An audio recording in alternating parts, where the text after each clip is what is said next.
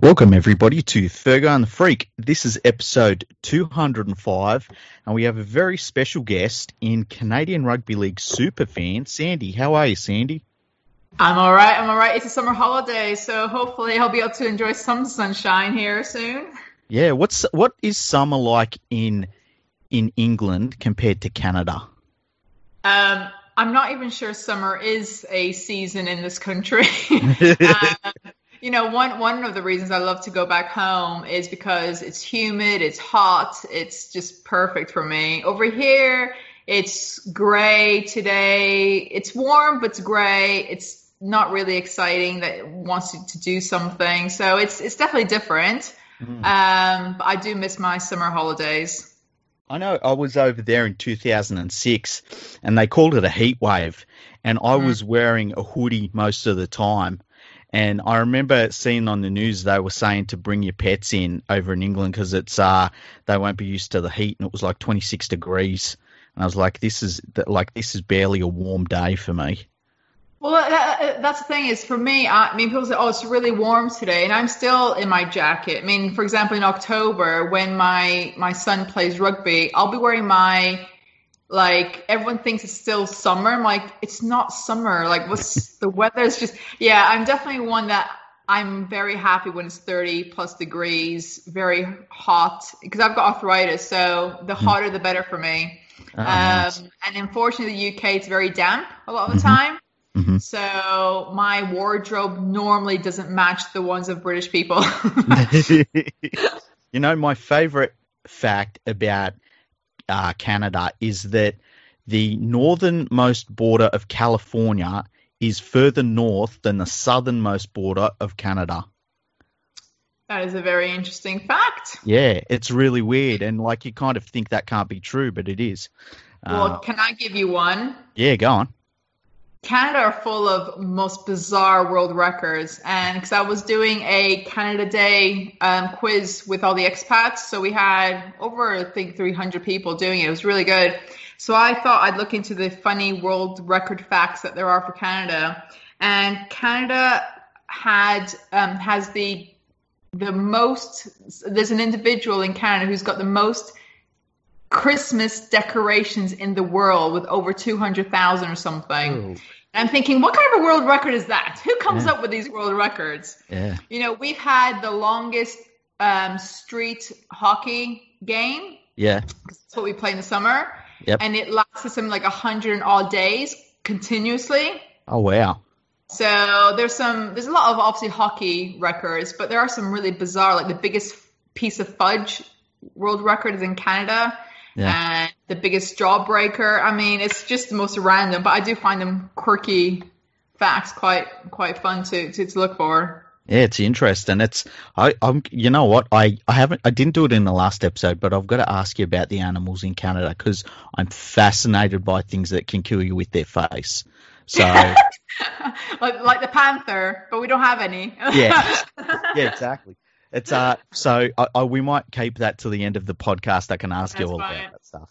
Okay, so this week, it's weird that it happened this week because we only talked to you last week. But this week, the Toronto Wolfpack come out and they told Super League clubs that they would like to have a loan for, I believe it was £250,000. To go ahead with the season. They didn't get that loan approved by Super League clubs, and so they chose to withdraw from the 2020 Super League season. Things are a little bit up in the air with the Toronto Wolfpack right now. I don't think anyone really knows how this is going to play out, but as a supporter of the club, what was your first reaction when you heard the news? And what do you think is going to happen with the club? Do you think they'll be in Super League next year? It's very difficult. In the 4 years I've been following the team, obviously since I've seen so much change happen even within the season that it seems that I can say something today and then tomorrow they've changed their minds. It's just so difficult. In North America, when you look at some of the hockey and baseball, they make changes to rules and so on at the beginning, and then they make further changes for the following season. So I don't know what they're going to do. What did I think was it going to happen? Well, if you think about it, Toronto, unfortunately, were very unlucky that neither could they get a furlough support from Canada or the UK, even though that obviously they are a Canadian team and they got a registration there. They couldn't get it. And I'm sure the Wolfpack have got the lawyers on this to check, and they weren't able to get any support from that. And the RFL loan, it was for UK teams, UK organizations, and obviously Toronto isn't one. So as the pandemic happened, I did wonder what is going to happen, because the borders are closed, they're not letting anybody in. If we can't play at home, there's a huge market that we've missed, and it was just going against them. And yes, I'm a bit sad that the Super League, teams voted not to help. But I know it's not all of them. Do you know what I mean? I think it was a vote. Yeah. Because I know there are Super League teams that do like us, that always supported us. And sometimes it seems like it's politics that gets in the way. Is it self-interest or is it actually the good for the game? And if anyone says that we're not good for the game, I will fight I will not tolerate that statement, because unless you've gone to Toronto and you've seen it for yourself, you've got no real leverage to have that debate, because you're watching from afar. Yeah. It's like with anything, if people criticize an individual or, a company or something, you can't really talk about it unless you've experienced it yourself. And everyone that I've known who wasn't sure about Toronto initially when we were in League One or League Two or Championship, when they've gone to Toronto, they were absolutely blown, just couldn't believe how different it is. The fan base, what we do, it's a city that's got sport in their DNA. It's so passionate, and it's so hard to fight and I'm not saying it's not totally the COVID situation, but it played a huge part. And how many companies in the UK are struggling?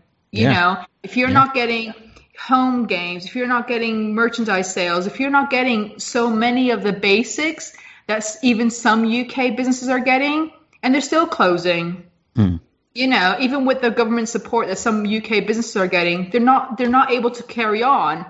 And sport is a business. As much as people like to talk about the community and so on, it is a business. And there are some things you can't get away from, and it's a shame. I wasn't surprised, because, like I said, with so many things happening that they couldn't control, they can't tell Justin Trudeau let us in. They can't tell John Tory let us play at Lamport. There's a lot they can't control. So how can people get angry at us? Because I don't know what would the Rhinos do? What would Featherstone do if they didn't get the support from the furlough scheme in the UK? Yeah. If they didn't get the support from the RFL, if they needed financial support, what would they have done?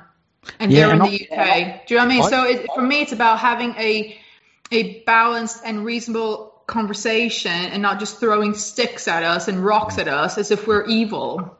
Yeah, and I lined it up earlier this week to what we've seen in the NRL with the New Zealand Warriors, where obviously it's a little bit of a different situation, because the Warriors bring in a lot of TV money from New Zealand, but at the same time, the Warriors at one point, they were saying, look, we don't think we're going to be able to take part in the NRL season. They weren't sure how the players were going to be able to relocate and things like that.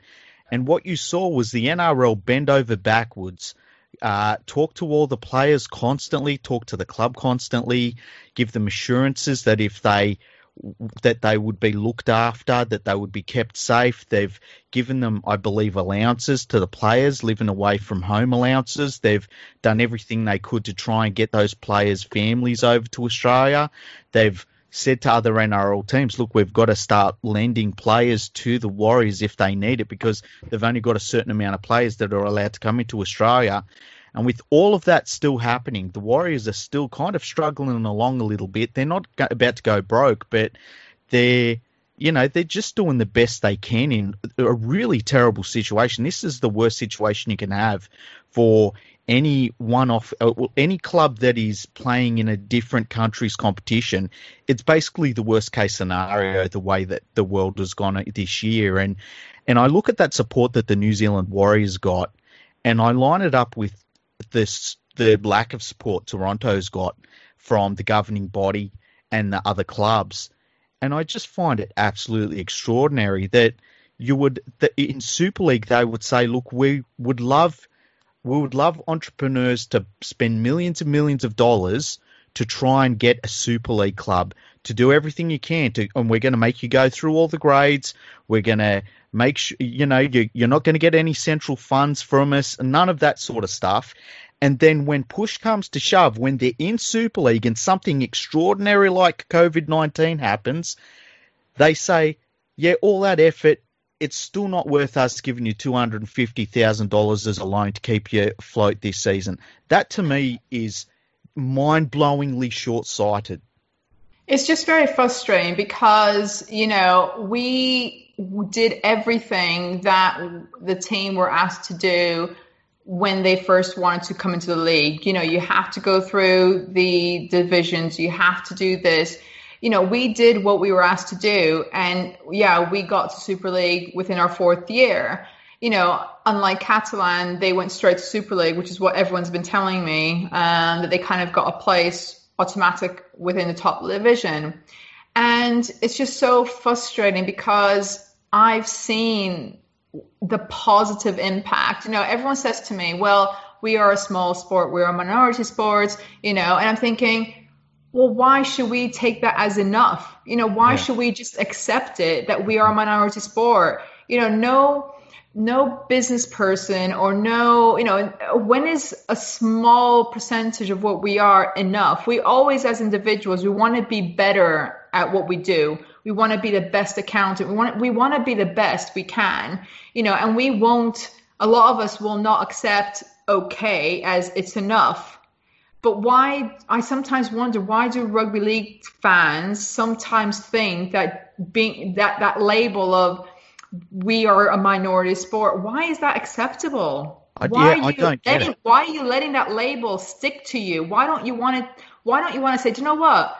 We were a small sport, but you know what? Because we've worked our asses off, because we've fought and we've done this, we've done that, we're now the 3rd top, and don't let people say, yes, I know football will always be a top sport in the UK, but there's other sports that are ahead of us. And why are we allowing other sports like netball or others to actually get above us?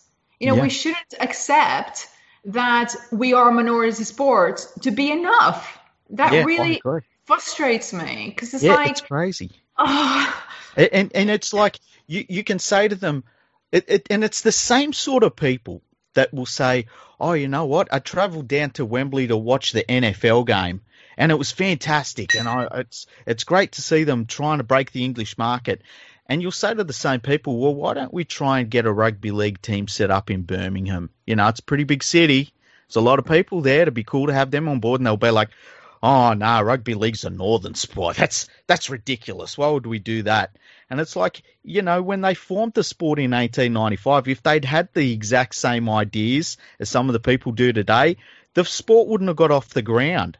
It's mind-blowing to me that in 2020, there are people that still think the future of a professional rugby league competition in England is based in tiny little towns, and that it should never leave those tiny little towns.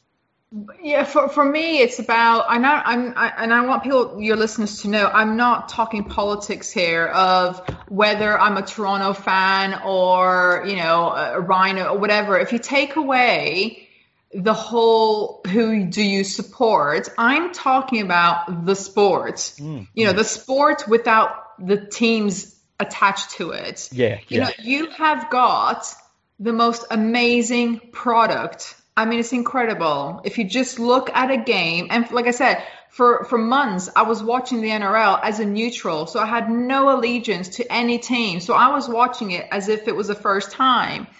And the product is amazing. It's got everything that you want from a very active sport. But what I don't understand is the need to be so negative about moving or growing the sport? Why don't people want people in Portugal to play? Why don't people don't want, or other countries in the world, when the product, not the team, but the product itself is what you call you're a fan of? All these people call themselves fans, but fans is a positive thing. Yeah. And if you're a fan of rugby league or hockey or football, why don't you want to see it get bigger? So exactly. As a fan, can have more opportunities to go watch the game in different places. Imagine if there was a New York team in Championship or Super League one day or something, in Toronto, and maybe one in other places around the world. Why is saying, you know what, I'm going to, Leeds Rhinos have gone to Australia to watch a game. How cool is that for the cup?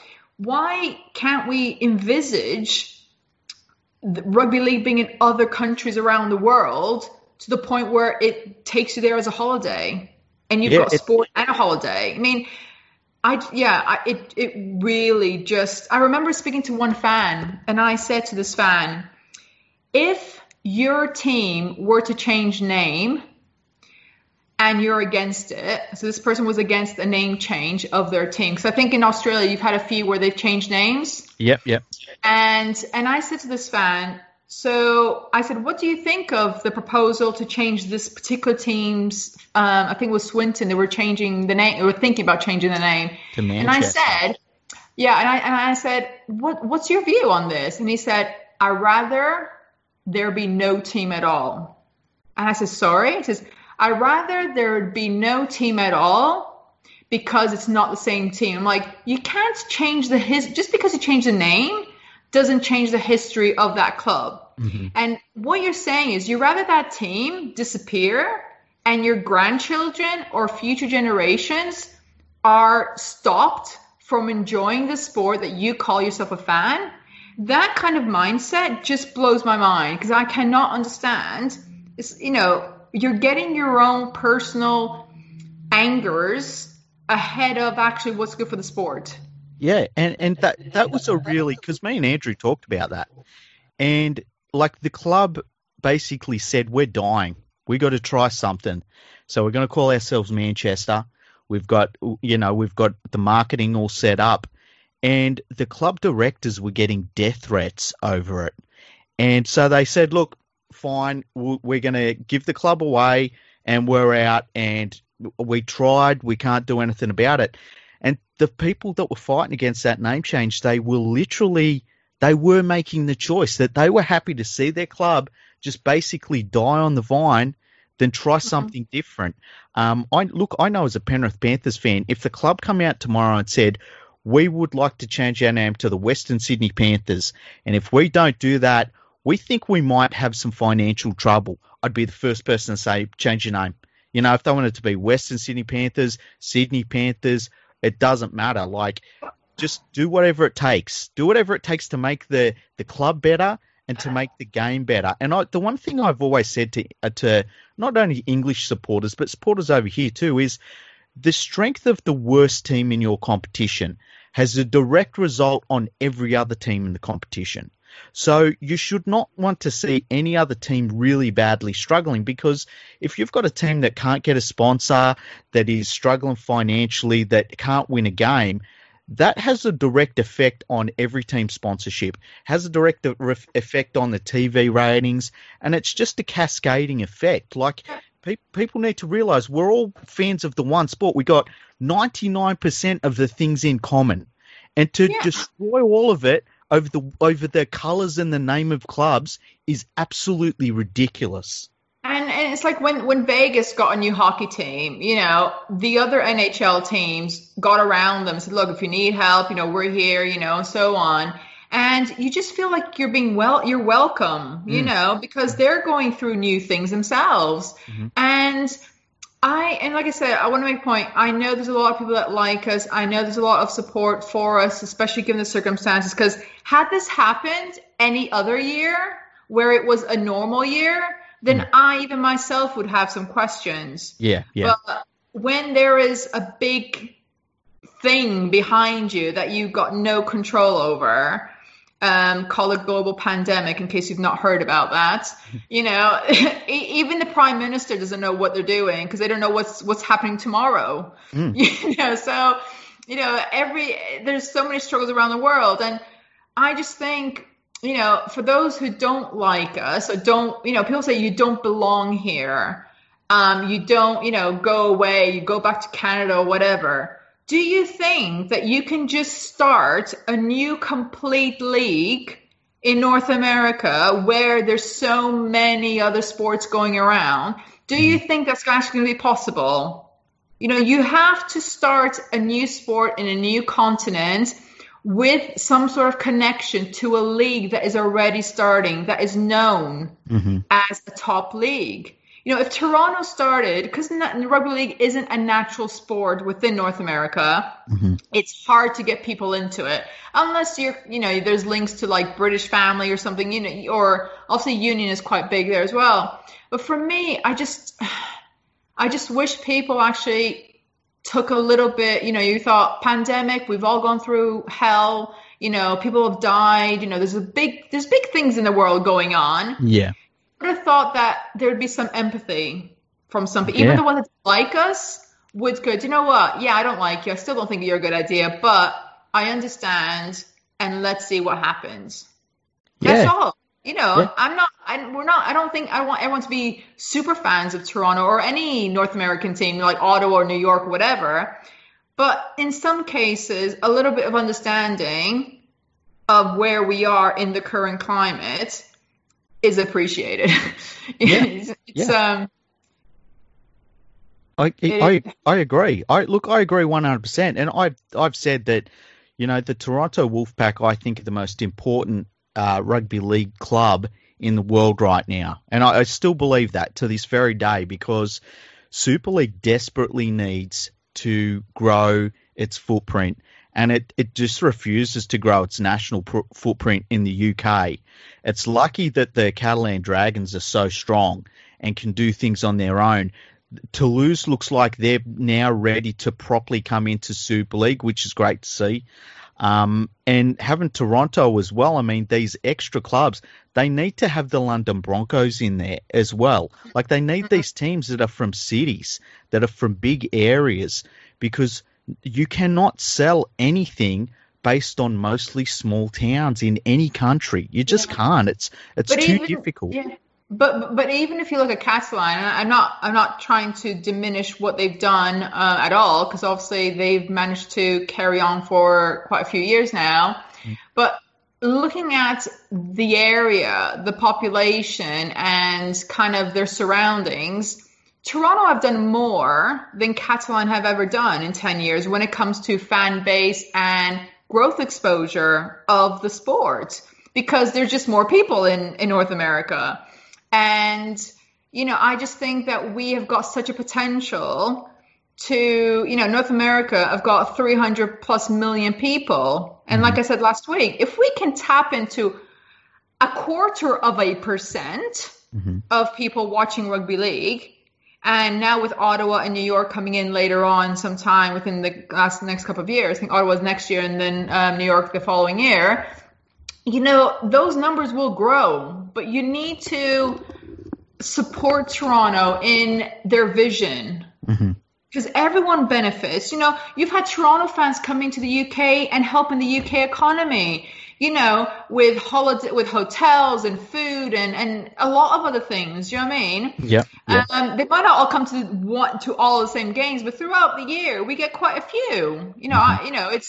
There were over 60 that I personally know who were going to come for the Magic Weekend. They were going to come here for a week. Yeah. Because when they don't come for a long weekend. They come for a week or two.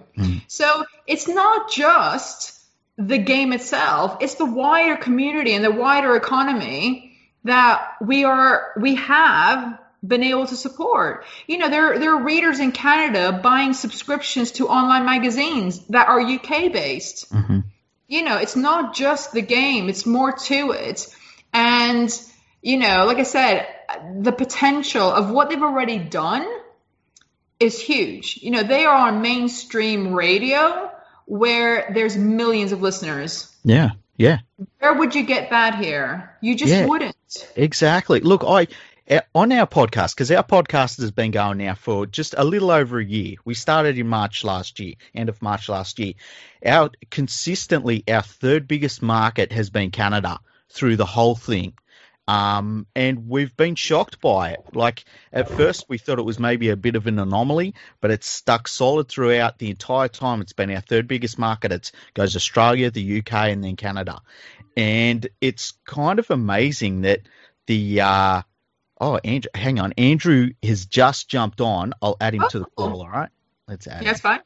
Okay. Andrew.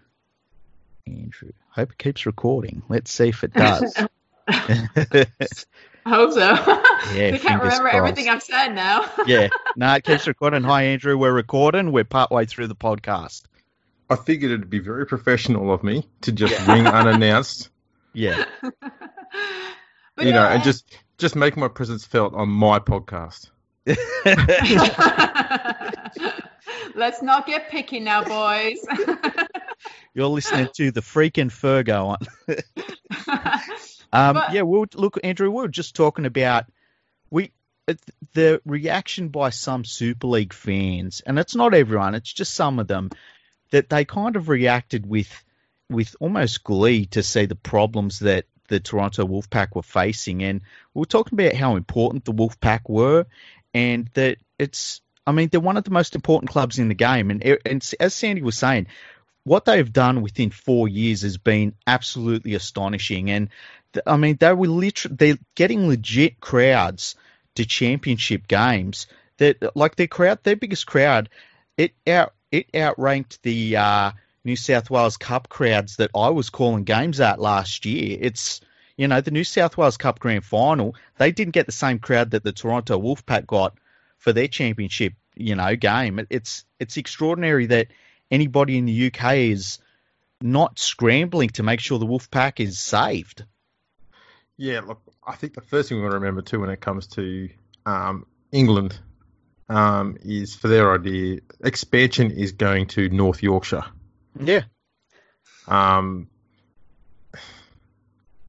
there's no surprise that they've got a bit of happiness about Toronto not working out, because it's one less threat on the table for a lot of these clubs. There's only 3 teams that are competing over there, and Toronto turned up and they looked like they were going to be an absolute genuine threat to those top 3. Sadly, that hasn't happened this year. Mm-hmm. But geez, it would have been great if they had come along and they had dominated Super League the same way they dominated the 3 grades. The 2 grades below them for the years prior. But they only lost 4 or 5 games in 3 years. Yeah, it's ridiculous. The thing is, no fan, and not even David, has ever said we are going to save rugby league. We are the saviors. That no one has ever. People put those words into our mouths, but we've never said that. What we do say is we believe, and we still do believe, that we can bring something positive. We will be the stepping stone to a new market. We will give fans new experiences. And I can't understand why people have got a half glass full view, empty, and not the full. I like to see the potential is coming. We have got a lot of potential, and a lot of people see it as, you're going to take something away from me. Yeah, I'm going to take what away from you? I don't understand. What are we taking away from you? England's never looked very positively upon expansion. That's just a fact. I mean, even look at this year, okay, Toronto coming dead last, had 1 win from 7 or 8 games, whatever it was. And so we only won the Challenge Cup game. There was only, I think, 3 teams. I'm just checking my stats here. I think there's only 3 teams that had a bigger average crowd than them this year in the Super League. So the Wolfpack were averaging 11,800. Yeah. Let's see. Hull FC averaged 13,500. Leeds 13,700. And Wigan 12,200.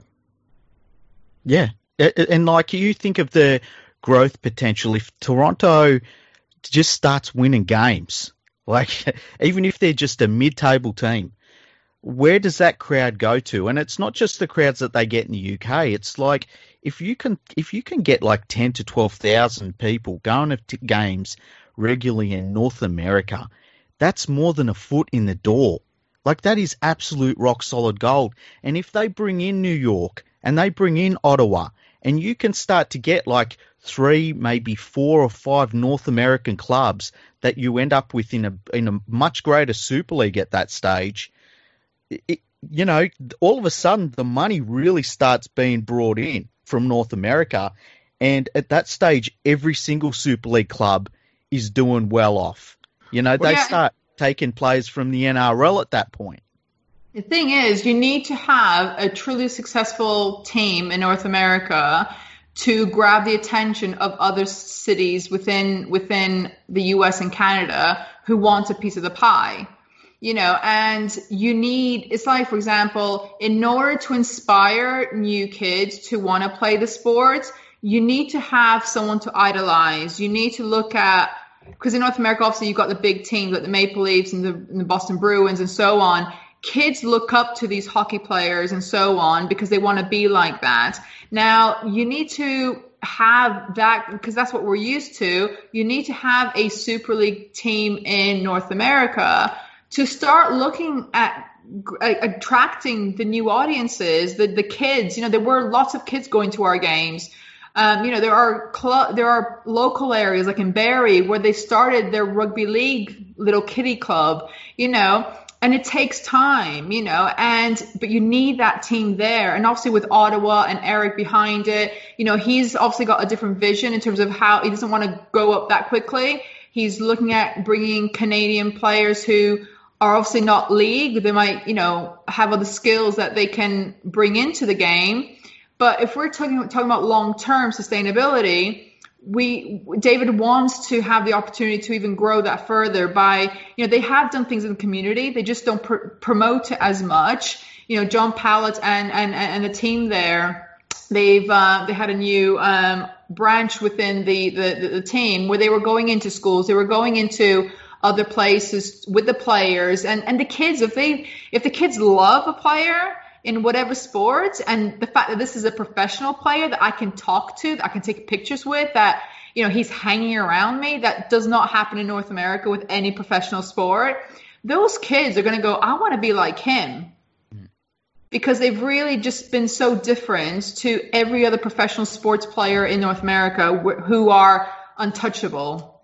Yeah, and it's definitely a very, very, very different sporting culture to the UK, the North American sporting culture, because like I think the aspirations that a North American athlete has is driven by something very different than a Northern England athlete is. Like a lot of the times a Northern England athlete, for the most part, they want to play for their local town.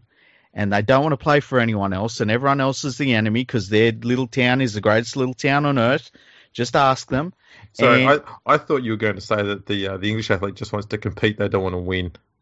Well, I mean, some clubs are like that. But it's become that over there in England, though, because there's only been 3 teams winning the competition for decades. Well, that's the thing. That can't go on.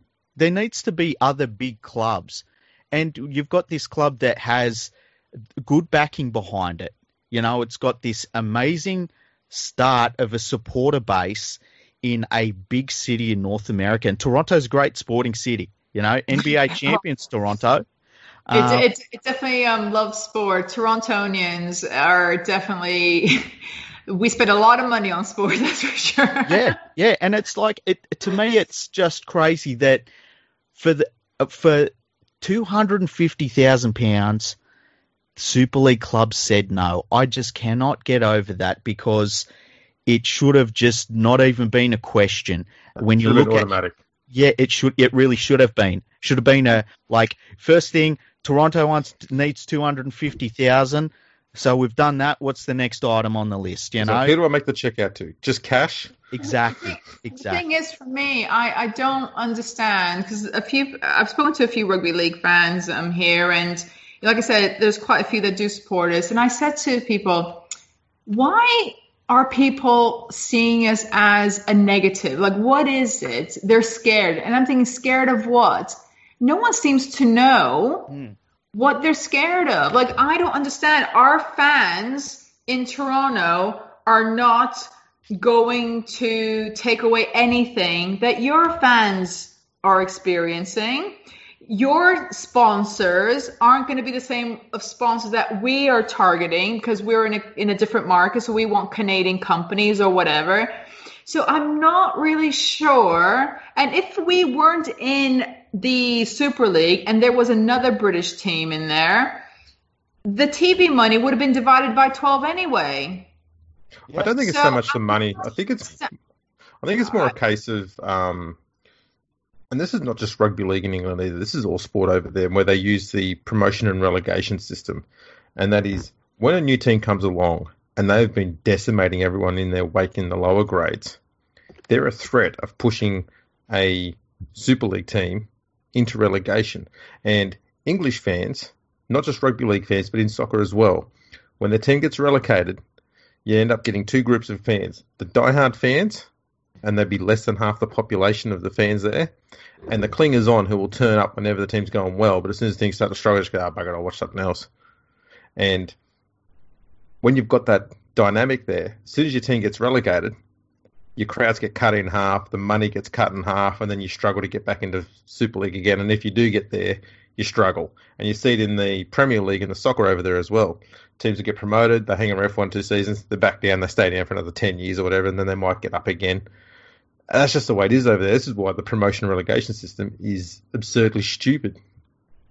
Yeah, I mean, I only started following rugby league obviously when kind of Toronto started, so I don't even know what it used to look like before, and I'm still learning. I mean, there are people are going to say on social media, she thinks she knows. Look, I don't know a lot about the sport. Don't get me wrong. I just know what I feel, what I experience, and what I've seen as a neutral person that isn't caught up in history. I think there's so many fans that are caught up in history of the mistakes that happened in the past from 40 years ago or 50 years ago or 10 years ago.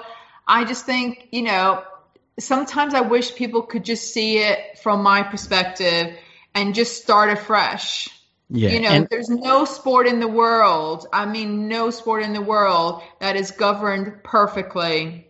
There will always be people who, like the baseball, how they dealt with the cheating, in the last couple of years. People don't like that, but they don't transfer that anger to the game itself or whatever. It's just a different mindset, and it is really upsetting because I love the sports. It's not about the Wolfpack. It's about the product itself. And I just wish people would take away their political or their own agendas of their own team and use the word fan as I'm a rugby league fan for a good thing. Yeah, and something that is interesting, because you've come from a background that is a sport-loving background, but it's a North American sport-loving background, and the culture is so very different between North America and Northern England.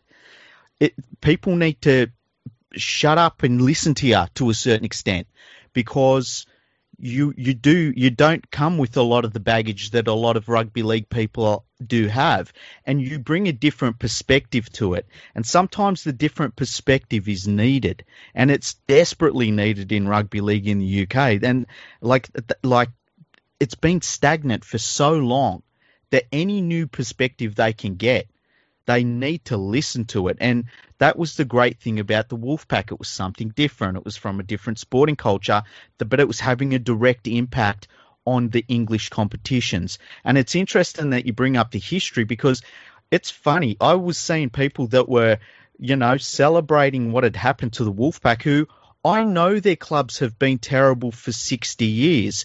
And I know their clubs have gone broke in the middle of the season.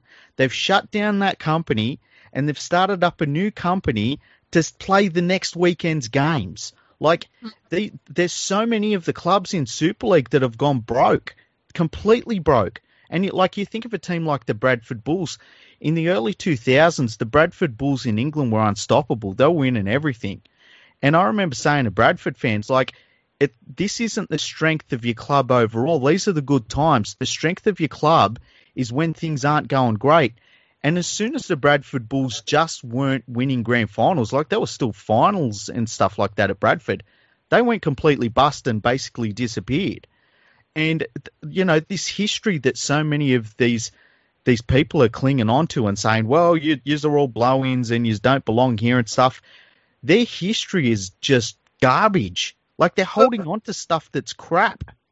But history has to start somewhere.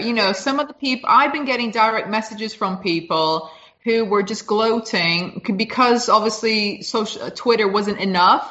They felt that they need to direct message me just to gloat about the situation. And what I don't understand is, yes, we are a new team, but history starts at one point. Yesterday was history.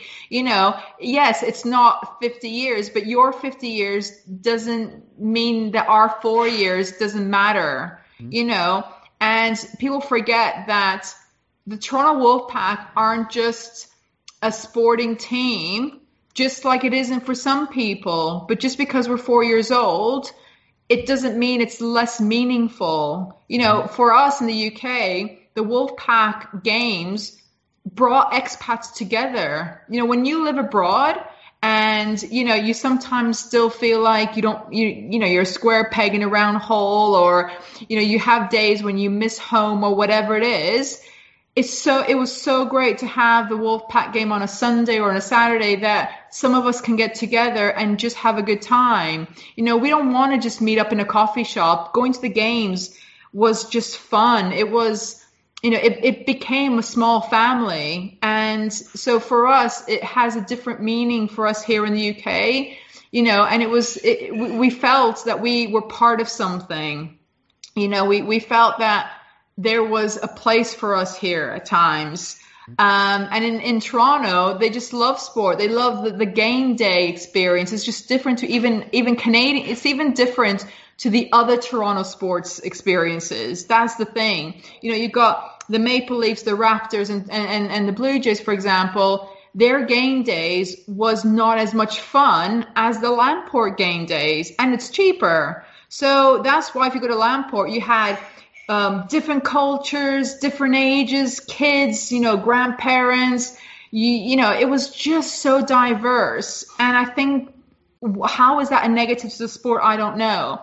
But for people to attack some of the fans to say you don't have any history, I'm sorry, but history starts every day. Yeah. And look, we, over in Australia here, we remember when they brought in the Melbourne Storm. And people were like, well, this isn't going to work. And the second year they were in the competition, in 1999, they won the grand final incredibly. And people were like, this isn't going to work. And then all of those good players that they had, they retired. And they still weren't going to work. All these young players that had come through, they're not going to be any good.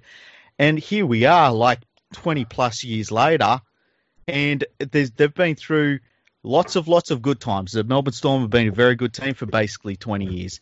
But they also went through some bad times as well, where it would have been easy for their fan base to say, well, the good times are over, let's go away. And those times were what galvanised the Melbourne Storm. And really, like when the Melbourne Storm went through their salary cap scandal and had their premierships taken off them, that was when they went from being a franchise to a club. And that's when their fan base went from being casual fans, maybe turning up because it's a new team in a sport that they can follow that's a bit different.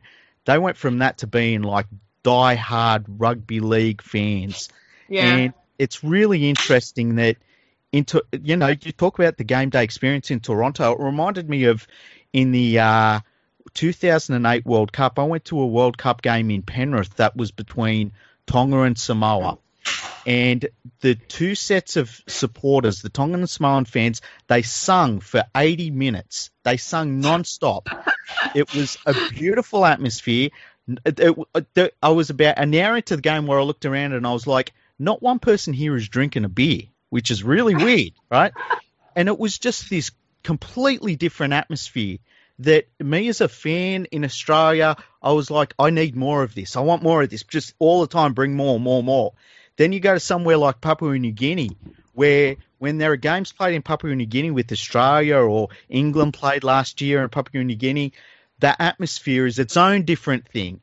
It's, and I think sometimes rugby league fans, they sort of think that rugby league is this one thing. It's a homogenized experience, and it's not. It is different things to different people in different parts of the world, and we've got to embrace that and not get scared of it. We've got to say, you can't say rugby league is the greatest game in the world and then say, oh, yeah, but it's not going to work here, there, and that. If it's the greatest game in the world, it'll work on bloody Mars if you give it a shot, And I think that most fans honestly think it's the greatest game in the world, but why do they have that negative attitude? I don't get it. And I've always been one. Expansion. We're going to expand this game because the more people that see it, the more people we get following it. Yeah, and the thing is, like NFL fans, they will say American football is the best sport in the world. And guess what they're doing? They have games in London. Why do they do that? Yes, it's only, one game per week for I think it's 4 in total. Mm-hmm. I know the number of games is different, but the point is they are doing something different to grow the sport in a new market, which is the European market, because it's easy for someone from France, Germany or Belgium to go to London to watch the NFL than going to America. Mm-hmm. So the Americans are like, NFL is the best sport in the world. The leaders think, yes, NFL is the best sport. How do we grow it? What do we do? Do you know what? We'll have 5 games in one of the biggest cities in the world. It obviously started with 1 or 2 initially, and it just grew in popularity. Now it's a regular fixture. So other sports are seeing the positives of trying something out in a new market, and it's working. And they're all saying their sport is better, but yet this particular sport, they think it's better, but they don't want to do anything about it. Yeah. Oh, England, I was going to say, England doesn't mind expanding. They just don't like supporting the expansion once it gets up and running. We've seen it even just with other sides from around Great Britain. How many Wales teams have come and gone over the last decade and a half? Yeah, you look at the London Broncos. I mean, they were owned by Richard Branson. They started attracting very good players to the club, and there's just no backbone in the leadership in the game over there to say we're sticking it out. We're going to make sure it works. It's extraordinary. At least I've got the Panthers to cheer for this year. Yes. Well, which I must admit, I wonder why they're doing so well. Andrew, we were talking before the podcast, and Sandy was saying, "Why do you think they're going so well?" I think she's the good luck charm for the Panthers. Hey. Well, I was going to say it's probably because of the West Tigers coach you picked up. How dare you? And that West Tigers halfback we almost had. Yeah, I had no idea in terms of the history of the Panthers. When I picked them, I literally, like I said, I picked it because of the very superficial reasons of they've got a black thing that I could wear, and the logo's quite cool, etc. So it was pretty cool that I picked a team that seems to be doing really well. So it's quite nice to cheer for them. The good thing about Penrith's history is there's not much you need to worry about. So the first 20 years, nothing happened. They were to say they were bad is an understatement. They were terrible. Yeah, they were called the Chocolate Soldiers because they melted under pressure all the time. Oh my god, that's so funny. And they wore our brown colours jumpers. were brown and white, by the way. What's that? Our colours were brown and white because we got into the comp in 1967, right? And we wore brown and white jerseys until 1991. Yeah. Yeah. And the year they changed the colour was the year they won the premiership.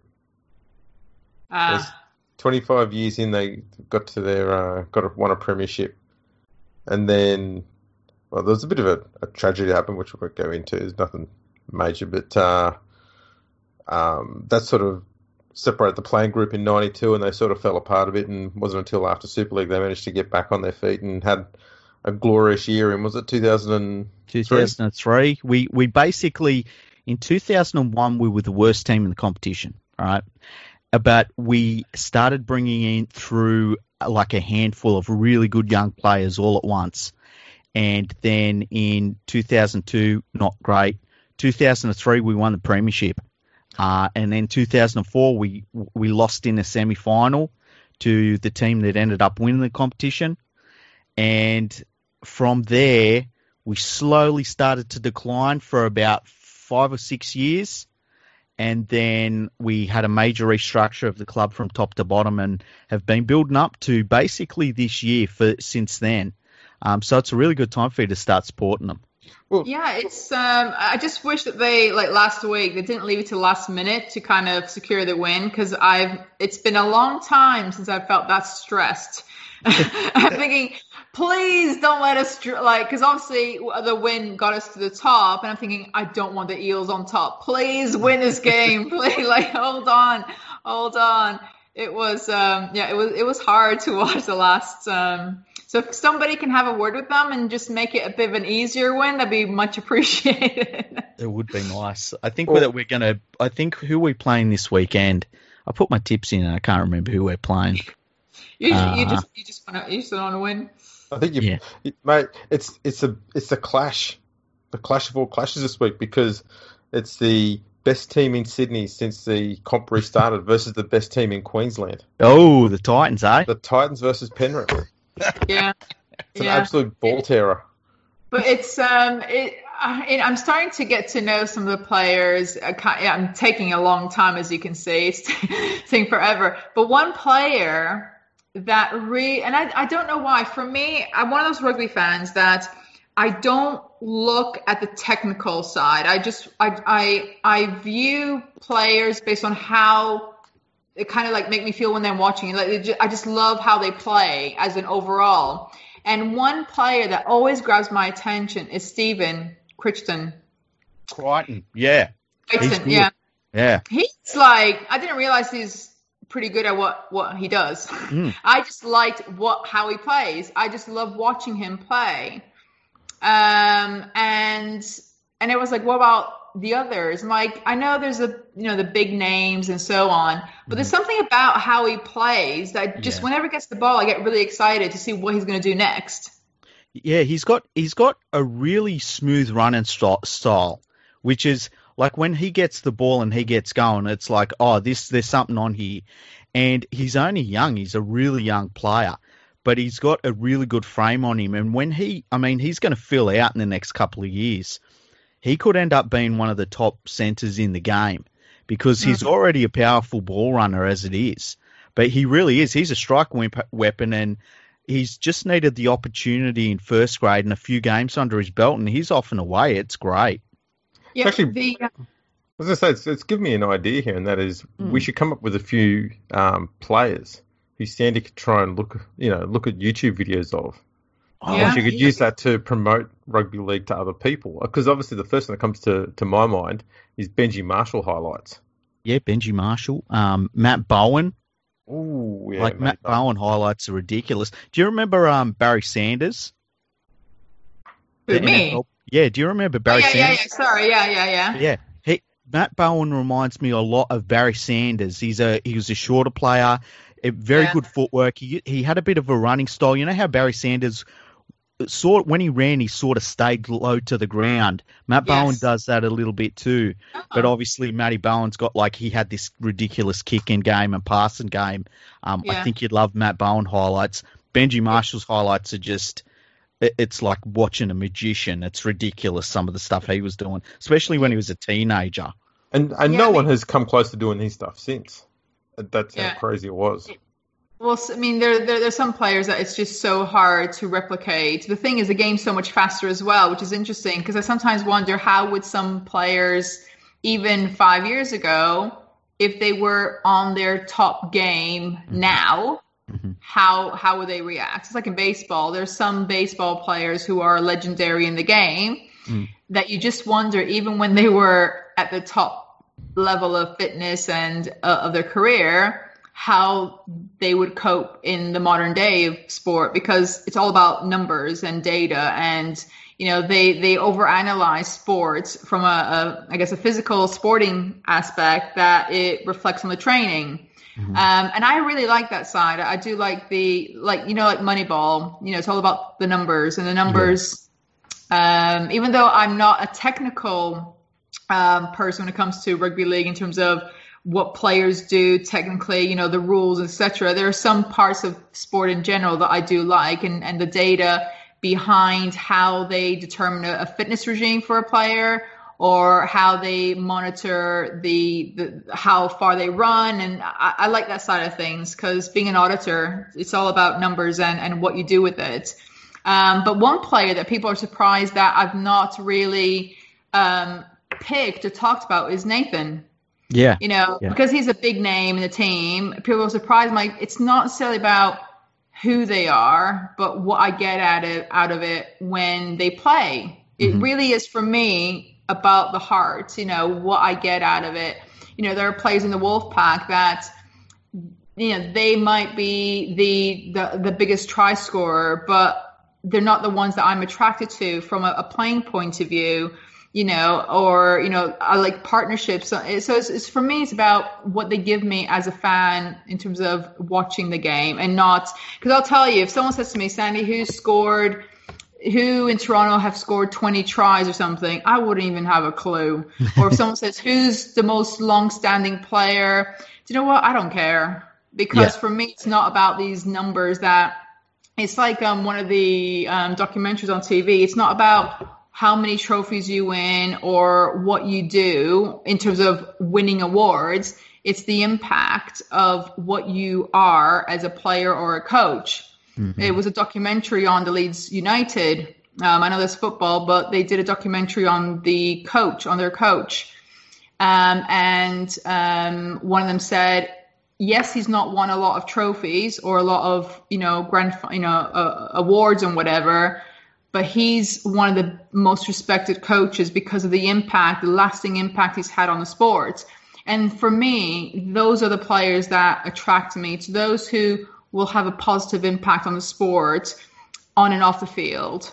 So for me, like Andy Ackers, who was in Toronto, he's inspired my eldest to want to look into the world of rugby league, and Ashton Sims, he grabbed the attention of Ethan, my youngest, and Ethan wants to be like Ashton. So it's those players who, it's not about what they do on the field of how many tries they score. It's actually what they do that is after that, because careers end, and what is the impact. So for me, Nathan's great, but I like more of the emotion side of what I get from it.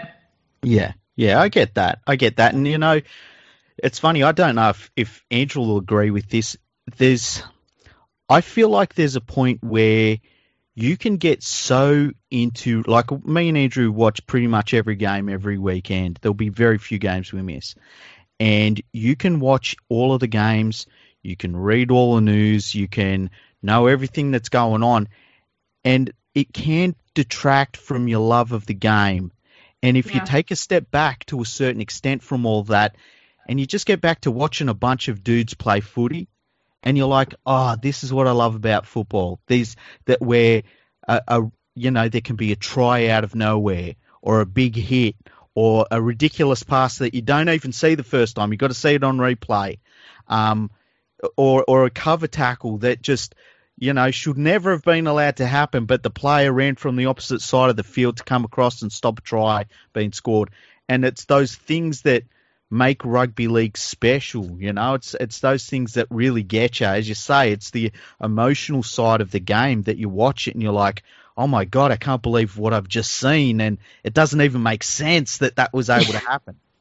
And I think that's what's the problem, is that there's too much, I'm using this word, politics involved, even from a fan's perspective. I think there's too much politics of their own world that is getting in the middle of them really thinking about sport of, yes, I know I've had crap happen to my team, I've had this, I've had that, but actually, if I look at the sport that I call myself a fan of, how is this going to be a negative? Or, you know, and like I said, I think Ottawa will be great. You know, I really hope they succeed. You know, Eric's great. I think it can only be a positive. I think there's too much politics or people with their own agendas, and I mean fans or whatever. And thankfully, and I want to say, it's a minority, but they are loud.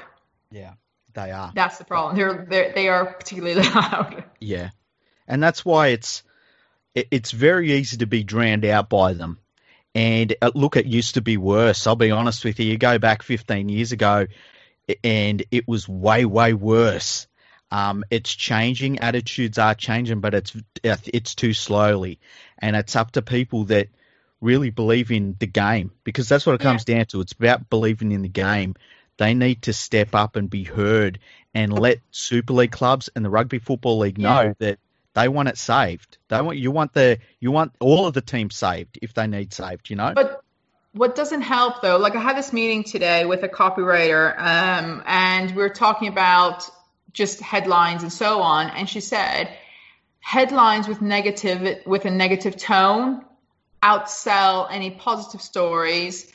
You know, you might get, if you have 10 stories, 80 of those, if there's a negative, they will sell. They will be the ones that people click on, you know, because people like to read negative stuff because it makes sometimes them feel better. Mm-hmm. And it doesn't help that there's a lot of reporters and journalists out there that just focus on negative because that's what gives them the clicks. That's what gives them the readers. You know, people don't want to read about success, I sometimes feel. You know, and if that's what makes you get more money, you will keep on writing about negative stuff about any team. Yeah. And it's like, why aren't people, you know, just thinking, do you know what? I love the sport. Let's try to think about positive stuff because positive will bring future investors. You know, people say why I should be in Super League or whatever. It says, but if your team don't do your own cleanups in your own, in your own fan base, you know, sometimes I'm shocked at the language that comes out of some of these stadiums. Yeah. I mean, I've got kids and and some of the language that comes out. And yes, again, I know it's a small minority, but it's those small minorities that are very loud and you remember them. Yep. And I just wish that instead of bashing people more and making them feel even more awful because we've not had the best news this week, why don't we turn it around and say, do you know what? Yes, it's not been great, but look at what they've done. You know, I'm not saying we're perfect, and I'm not saying any team is perfect, but what I'm just saying is it's just a sad state of affair that negativity in the headlines is what sells.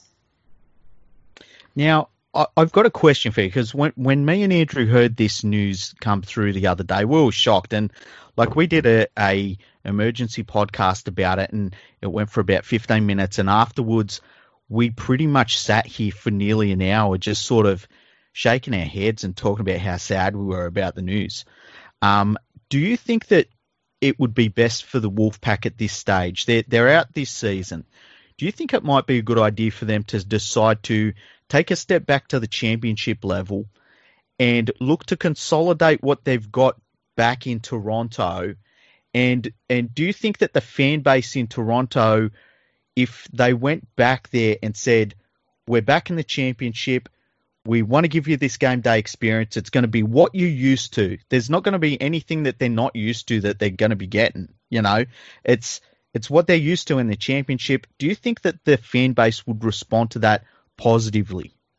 The fan base are very strong. You know, people don't appreciate how strong Wolfpack fans are in terms of loyalty. And it's not loyalty that, you know, even we don't acknowledge the wrong. You know, we do acknowledge things that weren't perfect, but the fans aren't going to go anywhere. Obviously there might be a trickle that goes, but at the end of the day, we just want to watch great sport, and yes, that's what we want. So the fans have got no question; they will stay, they will stick around. And like I said, we are very passionate about the sport and the team. You know, we're new fans, but it doesn't mean we're less passionate. We just choose to be a bit more optimistic in our approach to support the sport. In terms of whether they go down to championship, personally, my view is I think we should stay in Super League. Whether there's a penalty or something, fine. But I think the city needs that level of sportsmanship. They need that level of sports competition. And then you got to ask the question is, would it be fair on championship teams if it ends up being like it was in 2019? Do you know what I mean? Yeah. There's a lot of things to answer. I think it'd be easier for sponsorship to get when you have teams like Leeds, etc., coming in. Yes, we love our sport, but if we want to get more fans into the game, having runaway wins isn't going to sustain. It's not going to be sustainable growth that way. Yeah. At some point, like that. Just celebration. We smashed them against. At some point, it starts getting old. Yes, it does. And yes, we celebrate, but it's not a nice feeling. You know what I mean? It's not a nice feeling. So I definitely know that from a commercial point of view, we are better off, and for the sport, we are better off to be in Super League. The biggest attendance on TV in terms of viewings from Sky, obviously apart from the grand final and the Challenge Cup final, the third game was the £1 million game. We provide a lot of interest from around the world, and I think we can provide more, we can give more to the sport if we do stay in Super League. But like I said, if there's, I think that it'd be nice to know that people understand we are in very, very different circumstances. This is not 2018. This is not 2017. This is something that's affected the whole world. Even some big corporations are struggling, and people are shocked because they're supposed to be this multi-million-pound company, and actually everybody is suffering. So I hope that whoever is going to decide this actually puts their business head in and says, you know what, I can understand, yes, we couldn't get, how many teams, now you two can tell me, how many Super League teams do you think would survive without any government support? Oh, none of them. I think even the big clubs, and there's only 3 big clubs now, I think that if they weren't getting a central support, I think if they weren't able to do some of the things they've been able to do, I can see. I think that the way that Super League runs and the finances of clubs and stuff, they're all very close at the best of times. And right now, I mean, there's some of the figures we've been hearing. Andrew was talking about the chairman for Huddersfield and how much money he's pouring into the Huddersfield Giants, and they're not playing games, and he's still pouring all this money in just to keep them afloat. I think that it would take nothing for most of them to fall over. Yeah, I mean, like I said, I'm quite new to the sport, so I don't, like, for example, know exactly how the RFL or Super League work or they operate, and I'm not gonna, start having a view on what they did before I started following rugby league. But for me, you don't want to know. Will that age me? Is that what you're trying to say? I'm trying to keep looking young, and I'm trying. No. It won't age you. You just listen. You'll just hear it, and you'll go, huh? Yeah, you'll be like, nah, that's not true. Surely they weren't that stupid. I can tell you the peak of the worst they did, and that was instead of getting naming rights for the competition one year, for money in return, they decided to just have Super League plastered on the side of trucks for free. Right. That's a very odd business decision to do. Yeah. That silence was apt. Yeah. Yeah. It's so for me, I just, like I said, the world is in a very, very unique time, and I just think, why not stick together? No rugby league team in no division is winning from this. No, the Rhinos are going to be losing 1.8 million in 18 or 3 million in 18 months or something. I mean, no team is coming out of this as a winner. Absolutely none. This is the problem, you do get with the promotion and relegation system, though, is that it is literally every team for itself. But in the NRL, we don't have that. So when it comes to Okay. coming to ideas to try and make more money for the game, everyone gets involved to try and make sure that happens because everyone benefits. That's not going to happen in the Super League because every team, except for 3 of them, are at risk of not being in Super League at the end of the year. So they're not going to go and do some work altogether when it might actually only benefit teams other than themselves at the end of the year. So it's all very narrow-minded and insular. You know, we just got to look after ourselves and just us and no one else. And if someone else fails, that's one less threat for us. And that's the way that's the mindset of the fans, of the league, of the teams, and it's been going on for decades, centuries. The one thing I ask myself is I don't really know what anybody wants. You know, it's you got one group of people who want to be known as, you know, the top rugby league, you know, competition or whatever. And then I'm just so confused how the divisions work. You know, there'll be teams in championship who will never come up. That's not what they want. Mm-hmm. You know, can they just not, in my view, I'm just thinking out loud, can they not increase Super League by, say, 14 teams or something and not have relegation because those 14 teams can cope with it and the championship become a feeder system or, you know, for player development or, you know, they just compete in their own division and everyone's happy. You know, it's whether other teams have got that ambition that they want to put in the infrastructure and be in Super League and just not have that relegation. I mean, North America don't have that either. So, you know, I'm just trying to figure out, is there a plan? You know, is what we're looking at the moment just been a mishmash of different ideas that people come together and it doesn't make any sense? Yeah, yes. It is. And it's amazing to hear you come from a new point of view and without any baggage from the past, saying things that I know me and Andrew bring up all the time, and I've heard a lot of people say, like, you stop relegation. What if we stop relegation, say to the teams in the championship, we want you to get good enough to be Super League clubs, but we want you to organically grow to that level so that when we expand Super League to bring you in, and when that happens, you're a strong club in Super League, let alone a strong club in the championship. And you still get negative people that will be like, nah, that's not the way you do it. That's not the way you do it. It's really weird.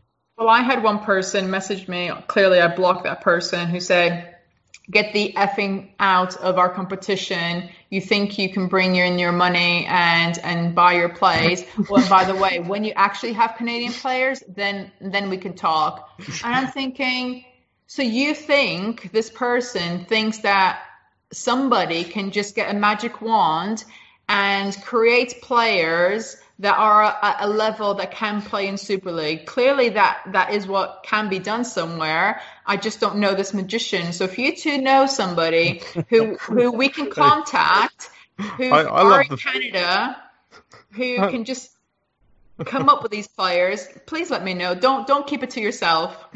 I love the fact that someone from a country who has Blake Austin and all these other Australians as Englishmen are trying to be all high and mighty, saying, "Oh, come back to me when you've got Canadians playing rugby league." They haven't even got Englishmen in the English team. Yeah, I like the way that it's they're trying to slag you off by saying like, "Oh, your team with all its money, you know, why don't you come back when you're broke like us?" Stop coming to us with all your success. Yeah.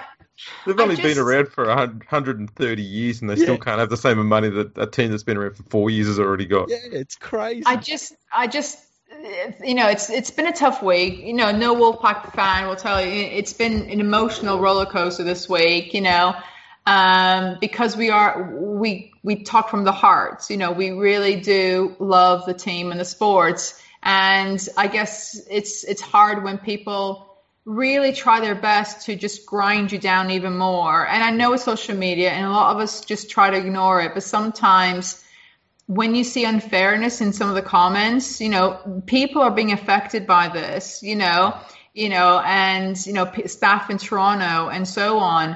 And I think sometimes people forget the humanity in stuff they say, you know, and, you know, my eldest is starting to go on social media And the only reason I don't reply is that I don't want him to see me getting involved in some of this negativity that is pretty nasty sometimes. Yeah. And it's hard because you know what they're saying is not true and you can prove it that it's not true, but you don't want to get involved in those conversations because I don't feel like I'd be leading a good example because I don't want my kids to, know that is acceptable because some of it is not acceptable.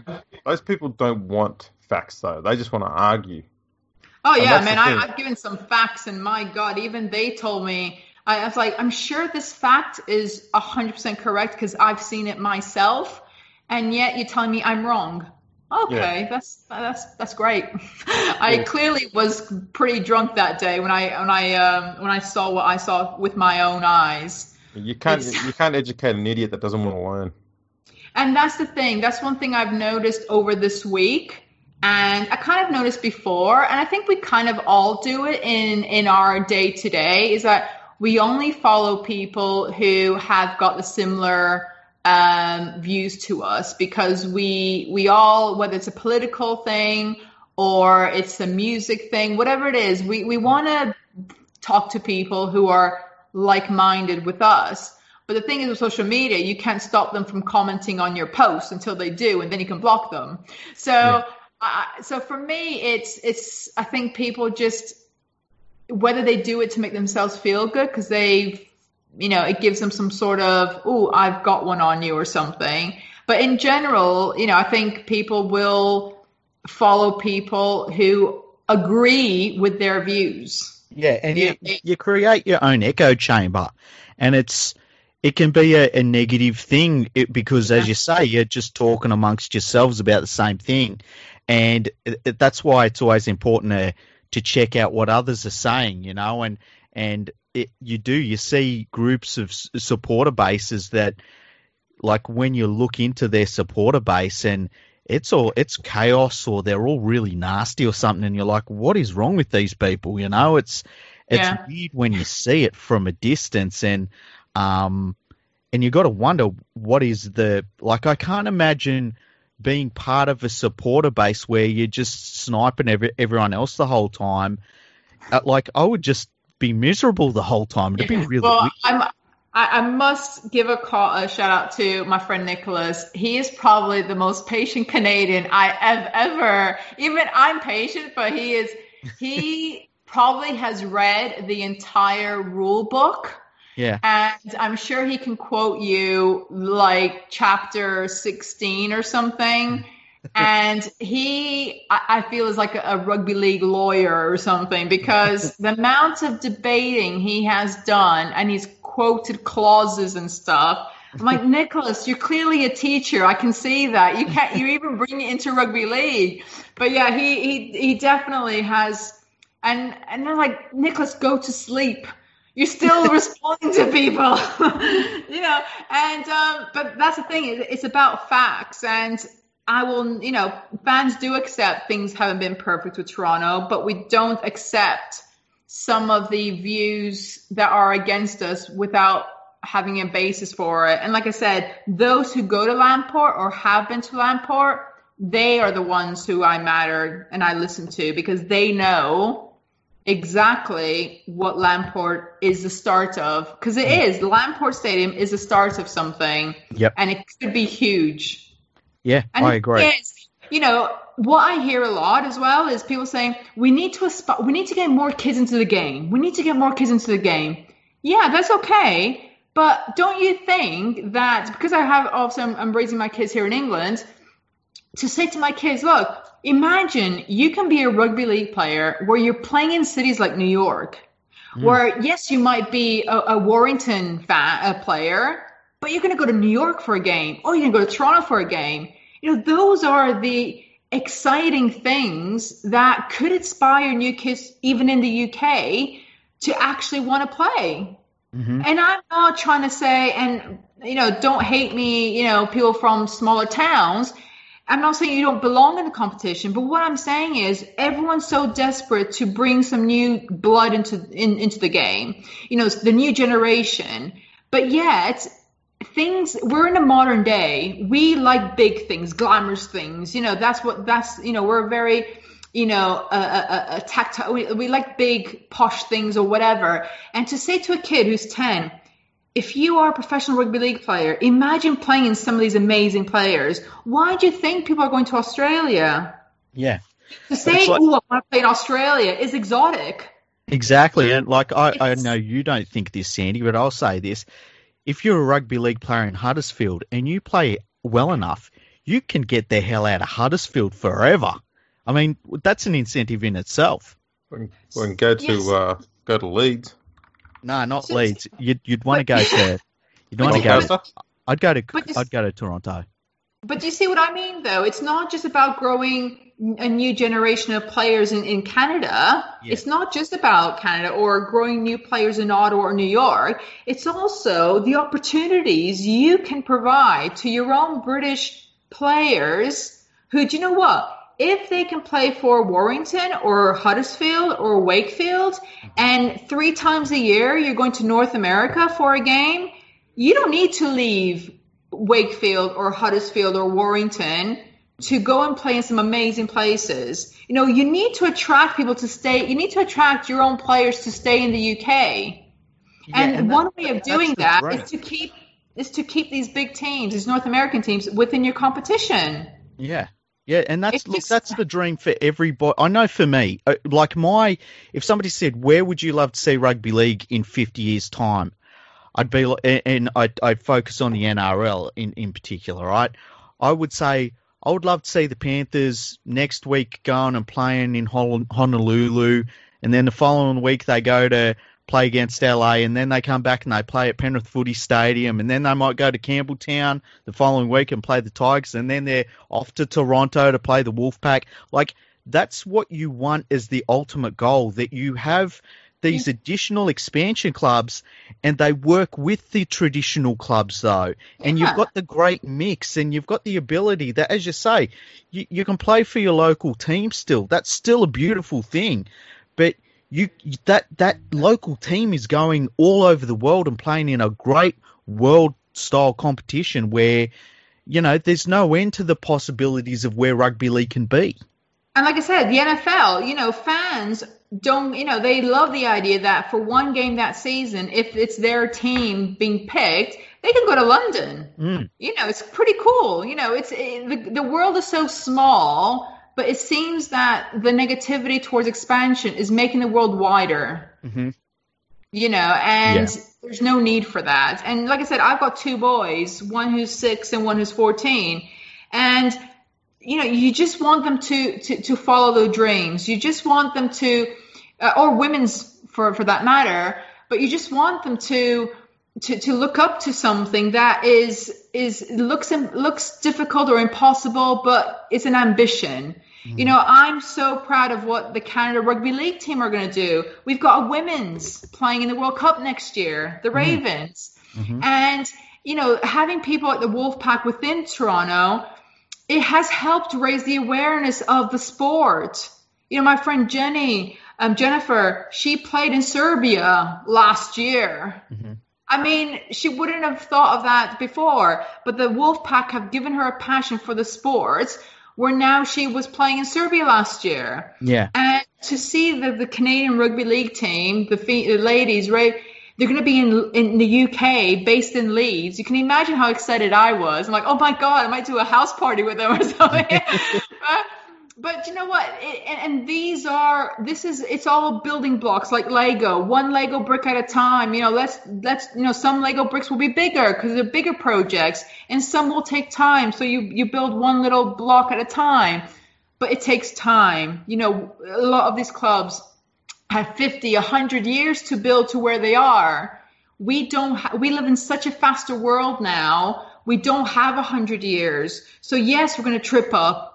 But if you don't have the ambition, and if you don't have the dream, if you don't have the fire in your belly to look at something that is different and positive, nothing will ever succeed. No one will ever succeed. Do you think Branson, some of these big entrepreneurs, do you think they sat on a sofa thinking, do you know what, I'll just be happy having a vacuum shop, in my local... No, they don't. They think of the impossible. Look at the Apple phone. He had a dream, a vision that people said, what the hell are you talking about? A smartphone, a phone with no buttons. What is this all about? A phone that is your actual computer now. People criticize the idea of such a weird thing like that.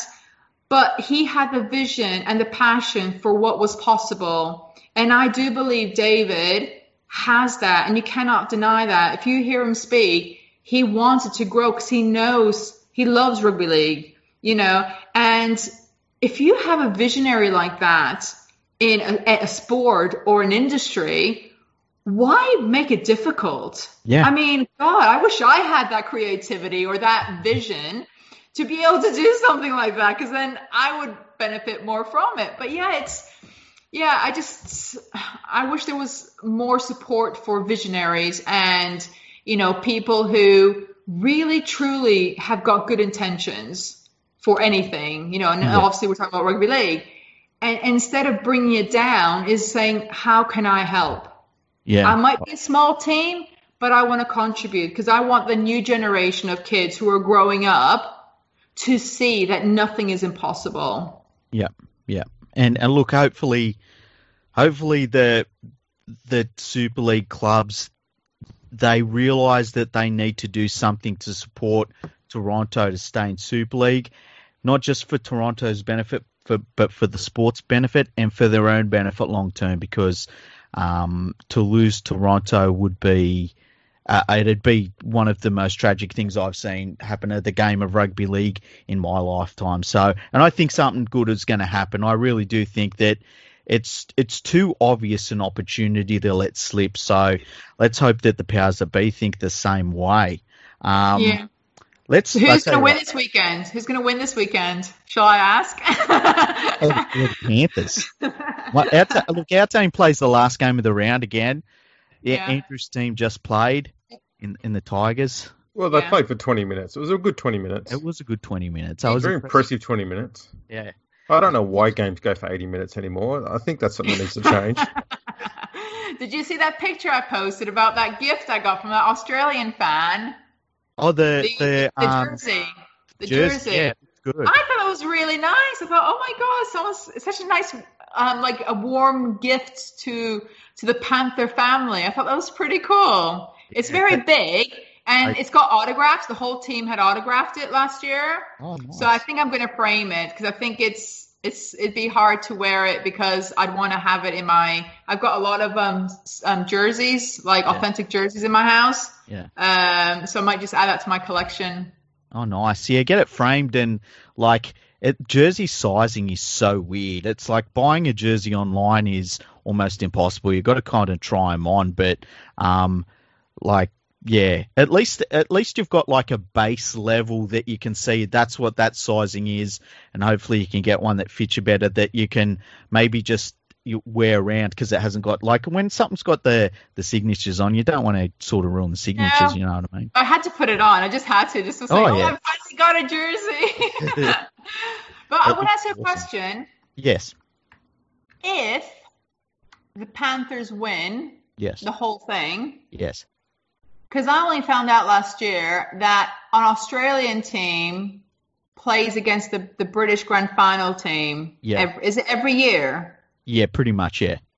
So do they change places? So for this season, would the British go to Australia, or do they always come here? They most of the time they go to England. What normally happens is the Australian team goes to England and they'll win it, and then there's an English team that plays really well for whatever season, and they say, oh, we're going to go to Australia and we're going to try and take on the Australian team in Australia, and they come to Australia and get absolutely flogged, and then they say, let's just play them in England for the next 5 years. But it's not really planned that way. It just sort of happens that way, if it makes sense. But can you imagine they win and they come to England? Mm-hmm. I'll actually be able to watch my first official game. That would be awesome. Since my cardboard cutout never made it, I'm a bit disappointed. Yeah. I think someone left me outside. Someone left me outside, and I couldn't get my ticket. you needed to be wearing 5 watches in your picture. That's how you get your picture up there. I went wrong. Well, I expected somebody to tell me how to get in, but no one clearly knew how to get me in. That would have been funny though. But it was great. The crowd looked like they had a lot of fun. Yeah, it was actually more people than I thought they'd let into the game. But yeah, it was. I was thinking when I was watching it, it must be nice for the players to have at least somebody in the stands rather than playing in front of no one. But yeah, it's going to be good fun when you're there in your Panthers jersey and you're watching the Panthers absolutely flog the shit out of an English club. That'll be brilliant. Who would you like to see them smash, by the way? I think you're allowed to say. I think I would like to see them play, and obviously, by me saying this, I'm assuming they're going to win. Yeah. But I'll put a disclaimer: I'm not saying they're going to win. I just would like to see them play. Is St. Helens? That's a given, though. I mean, St. Helens loses to everyone that's Australian. but then again, I think the Rhinos would be an interesting one. Well, they've been a little bit more competitive and had a bit more success. I'd rather the Rhinos there. At least there's a part of you that goes, maybe they'll be competitive. Well, the Rhinos, I mean, they've obviously been rebuilding from obviously last year wasn't great and so on. So I think, and having met, because last year I was very lucky. I was invited to be part of one of their training sessions. So I actually got to do some actual rugby. Oh, nice. I've never, I love to watch sport. I don't play it. So it was, so we watched them train for a little bit, and then we got to be in groups of like 10, and it was like 6 stations, and each station had like 3 Rhinos players, and we all got to do different things for like 10 minutes or something in each station. So I kicked my first ball. Literally, I had no idea how to do everything. So at one point I had to try to catch. I remember one of the players was trying to kick the ball to me, and I had to catch it. And I was like, oh my God, it was just because I had long nails. So I was just trying to catch these rugby balls with very long nails. It was just like, oh my God. My son loved it. My eldest loved it. But you just don't get that in North America. Do you know what I mean? So for me, it might be a normal thing that happens here in the UK. But for me, I just really embraced the special, unique thing that's what I mean. There's so much going for rugby league. I mean, there's so much going for it. Mm-hmm. It's so different, but in a positive way as well. And I just wish people would just chill out a little bit and relax a little bit and just enjoy the ride. Yeah, I agree 100%. It's just to have fun with games. I think sometimes people forget we're doing this for fun. Everyone's doing it for fun. Have some fun with it. And I know me and Andrew are big on that. And I wish more people just had a bit of a laugh about the game. And, you lose the game. It's not the end of the world. There's always next week. You win. Is it not? Is it not? Well, yeah, it's not. Well, it's not for us because we win all the games. Hey, Sandy. So if the Panthers win, you two are going to be coming here, aren't you? Start saving up, yeah? I don't know if we'll be allowed out of our states. I think Andrew's going to be locked in Victoria for like the next 10 years. Yeah, I'm booking my holiday to the border. And I'm hoping to get there by the time I get to retirement age. That gives me a few decades. But yeah, I mean, people sometimes wonder, like, why do you bring donuts to the games? I'm like, do you know what? Because I'm trying to have fun. It's so, how many people go to a game and they bring donuts and they speak to rugby league fans. They go, would you like a Timbit? Would you like they're like looking at me going, why? I'm like, because I thought, why not? It's weird things, but who cares? I mean, a Wigan fan bought me a pie because they found that I'm not surprised. Yeah, so I was doing, at the start of the season, I decided to do a pie tour. So I was going to try a pie at every Super League round. And I was rating them on Twitter. Obviously rating filling and, very scientific, very serious, analysis. Moneyball for pies. Yeah. And when I went to Warrington, they were very friendly. They bought me a pie. Someone found out at the game that I was going to buy a pie. I said, no, I'm going to buy you one. And then when we went to the Wigan game, I rang them up to order my tickets.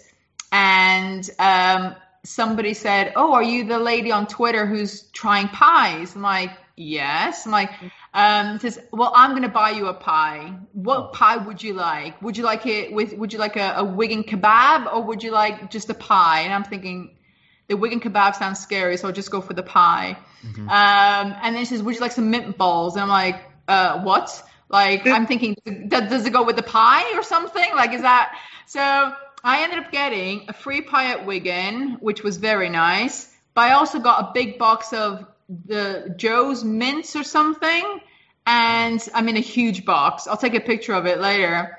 And wow, it blows your mind, those mint balls. Definitely my mind is going, whew, it's very, very strong. Really? But yeah, so some fans have been friendly, and they love my pie analysis. It's clear. It is actually, of all the tweets I've done, my pie review in Salford reached something like 75,000. What? That's hilarious. And I said, I found the solution to every rugby league argument that ever happens. Give them a pie. They all seem to like pies. So I think I found the solution to disputing things in rugby league. Just get pies. But yeah, I couldn't believe it. It was just... I tell you what, it makes a lot of sense when you see the people that run the Rugby Football League. They're eating a lot of pies and sorting a lot of stuff out. But yeah, it was, you know what, and those are the things that I love about the sports, you know, and those are the fans that give me a good feeling about the sports. Yeah. You know, I've been, in the beginning, I must admit, when I started following the sport and reading a lot of negativity, it really upset me because as a new person, I couldn't understand the hate. I couldn't understand the negativity. And this is like 2 years ago. And like I said, people start changing their minds once they've experienced stuff. But what I always remember, whether Toronto are here or not, I will always embrace those moments where it was pure fun. Because that's what sports meant to be. It's meant to be fun. Yeah. And I just wished more people would remember why they love rugby league. I'm sure they didn't wake up one morning and decide to hate something or hate somebody. You know, at one point, they loved the sport for what it is, for the product, for what happens on the field, you know, and somehow got lost in it. And I think a lot of fans, and there are in other sports as well, but I think people just got lost in the moment of drama. Yeah. And kind of forgot why they follow the sport. Because I'm telling you, if I stopped following F1 because it was really getting me angry. I was getting really annoyed with Schumacher, and I stopped watching it, and I still don't watch it because I was spending more time getting angry at the TV than actually enjoying watching it. Yeah. That's the only reason why you watch F1 though, is to get angry. I love watching F1. Sit down and go, yeah, you know what? I'm in the mood to get pissed off at something. I put the F1 on and you go, Hamilton wins again. The moment Schumacher tried to cut off Villeneuve, that's it. That was it. It was. I think it was 1995. I think it was 1994. No, 97. Jerez. I can't remember, but I know it was in the 90s. And I was in Portugal. I watched that game in Portugal. And I was like, you bloody beep. I'm like, oh. I was so angry. I'm like, that's it. No more Formula One. I've had enough. But yeah, I just swerved into him. What can I say? But no, so I would just love to see more actual love for the sport. Yeah.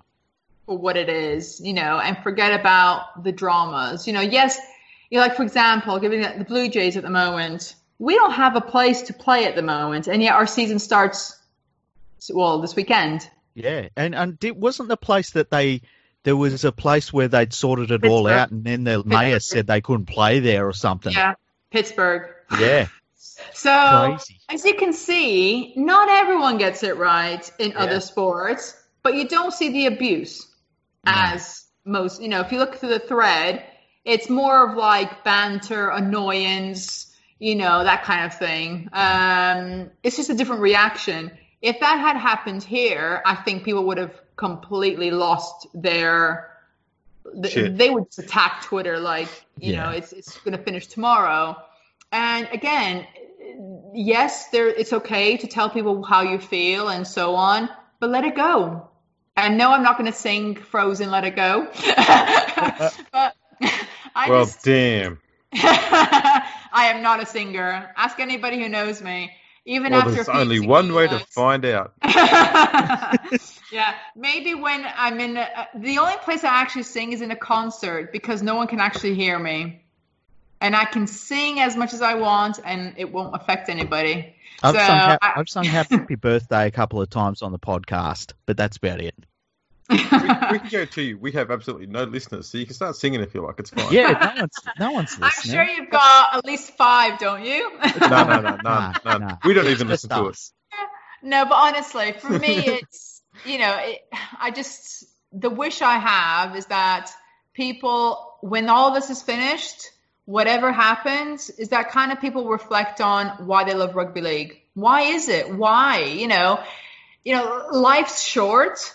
And, yes, we can get angry about things. And I think just move on, enjoy the sport. There are people who still want to play the sport. There are players who are driven to want to play.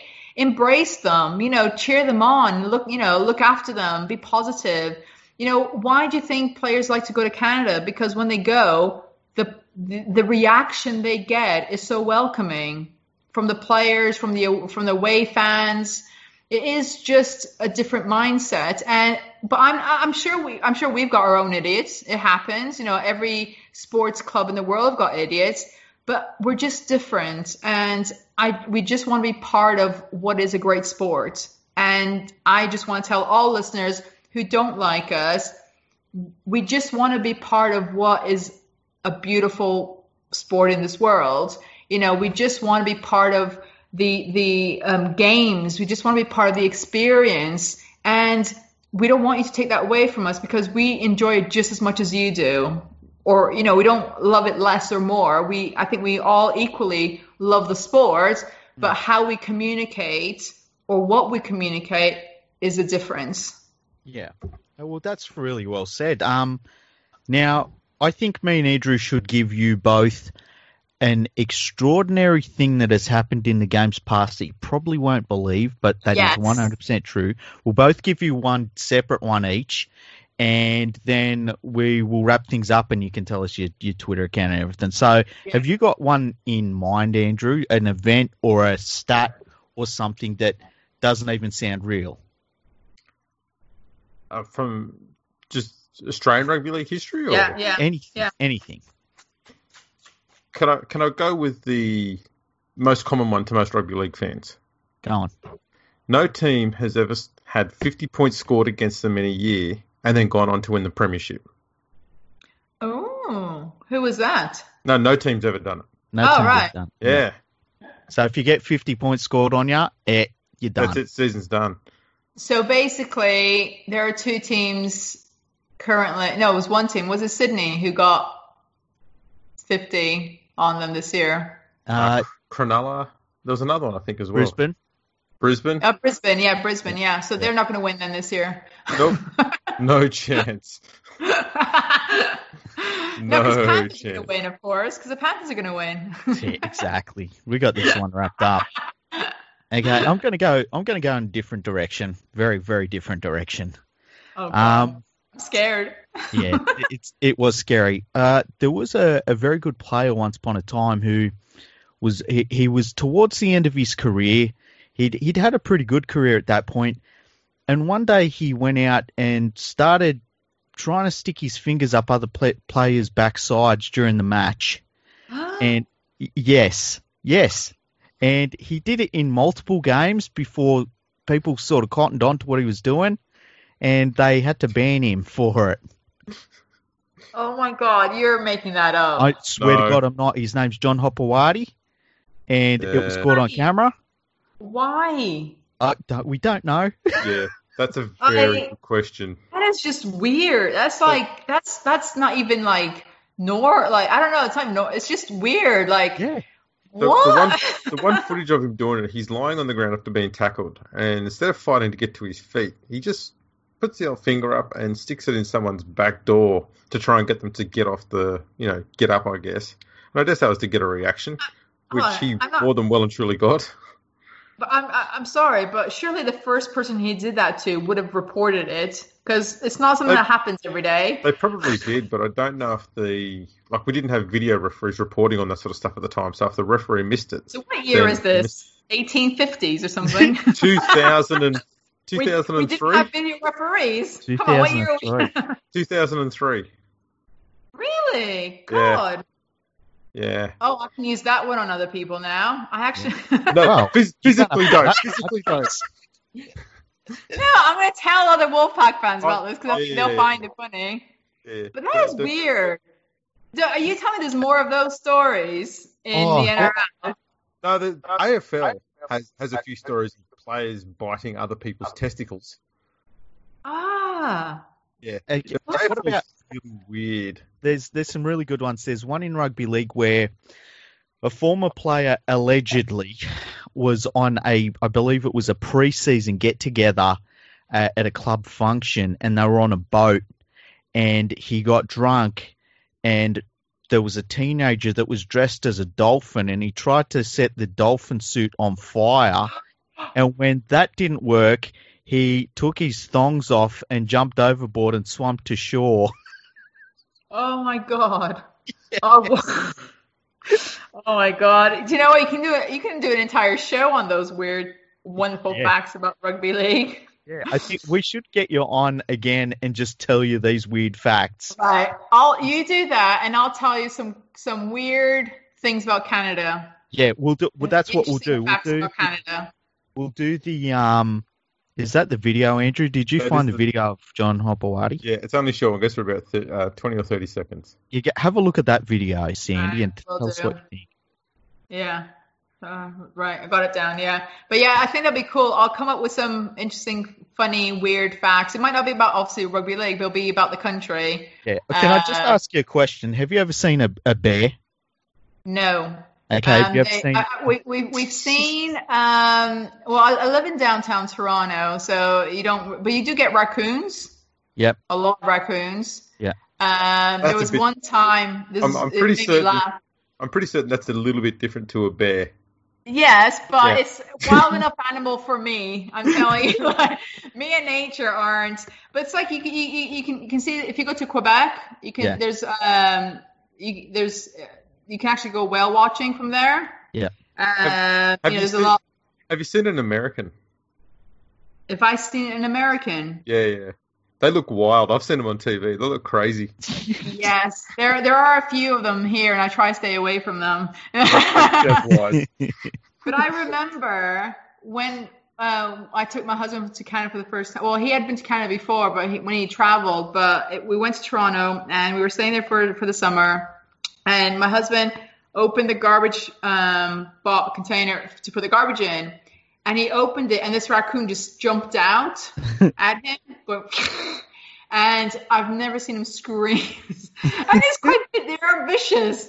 And it just jumped out. I'm like, how did you get in there in the first place? They're so clever. They just... Have you ever seen the video of there was a guy, and he had like a night vision camera out in his backyard, and a raccoon started attacking his little dog, and so he come out and he picks up the raccoon and Hulk smashed it. Oh my God, no, I've not seen that. It's incredible. There's a movie on Amazon. I don't know if you'd get it there, but it's called Being Canadian. No, I haven't seen it. Try to Google it or try to find it. Like I said, you can get it on Amazon or Netflix, one of them. And it's only an hour, but it's the funniest documentary about Canadians. Yeah. And it goes from East to West Coast. And I don't think I've laughed so much in my life. And I've watched that about 3 times, but still very funny. And it's with normal people, but it's just an interesting take on the Canadians. But yeah, definitely recommend watching that. But yeah, I am a city girl. You know, there are Canadians who are into their nature and their lakes, and you know, going to the cabins and so on, and cottages. And I've always been a city girl. Me and nature do not get on. I was rescued in a helicopter when I moved to England. Oh, wow. Yeah, I moved to England in May, and this happened in August. So it was in Scotland. So I try to stay away from nature as much as possible. So thankfully, I won't ever see a bear in my life, or any sort of weird animals like that. Yeah, just Warrington fans. I still think Jefferson is the best wolf out of them all. He's pretty cool. I still think we have a cool mascot. Yeah. All right. Well, thanks again, guys. It was great chatting with you guys. Thanks for having me on your show, guys. Yeah, thanks for coming on, Andrew. That was nice to get to turn up. Even though he was late. No. Turned up late. Where can we find you on Twitter, Sandy? So my Twitter handle is Sandy D Shipley 01. Not very original, sorry. Unlike yours. So I do a lot on Twitter. It's very much from the heart. It's just a view of someone new to rugby league. That's mainly what I post. And where can we find you on Twitter, Andrew? I'm Andrew RLP. I've only got like 4 or 5 followers, so Okay. Follow me and help me get a profile there. I don't think many people know who I am. Yeah, I'm not convinced. And my name's @LeagueFreak, and if you're listening to this, I like to mostly talk about financial issues, a little bit of politics. Don't talk too much about rugby league. So if you're looking for rugby league, wrong person to follow. You don't happen to be a centre for the West Tigers, do you?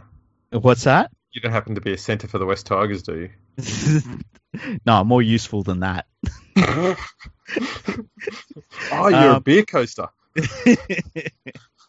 Anyway, let's wrap this one up. Thank you, everyone, for listening. Make sure you subscribe, and we'll see you all soon. Thank you. See you later.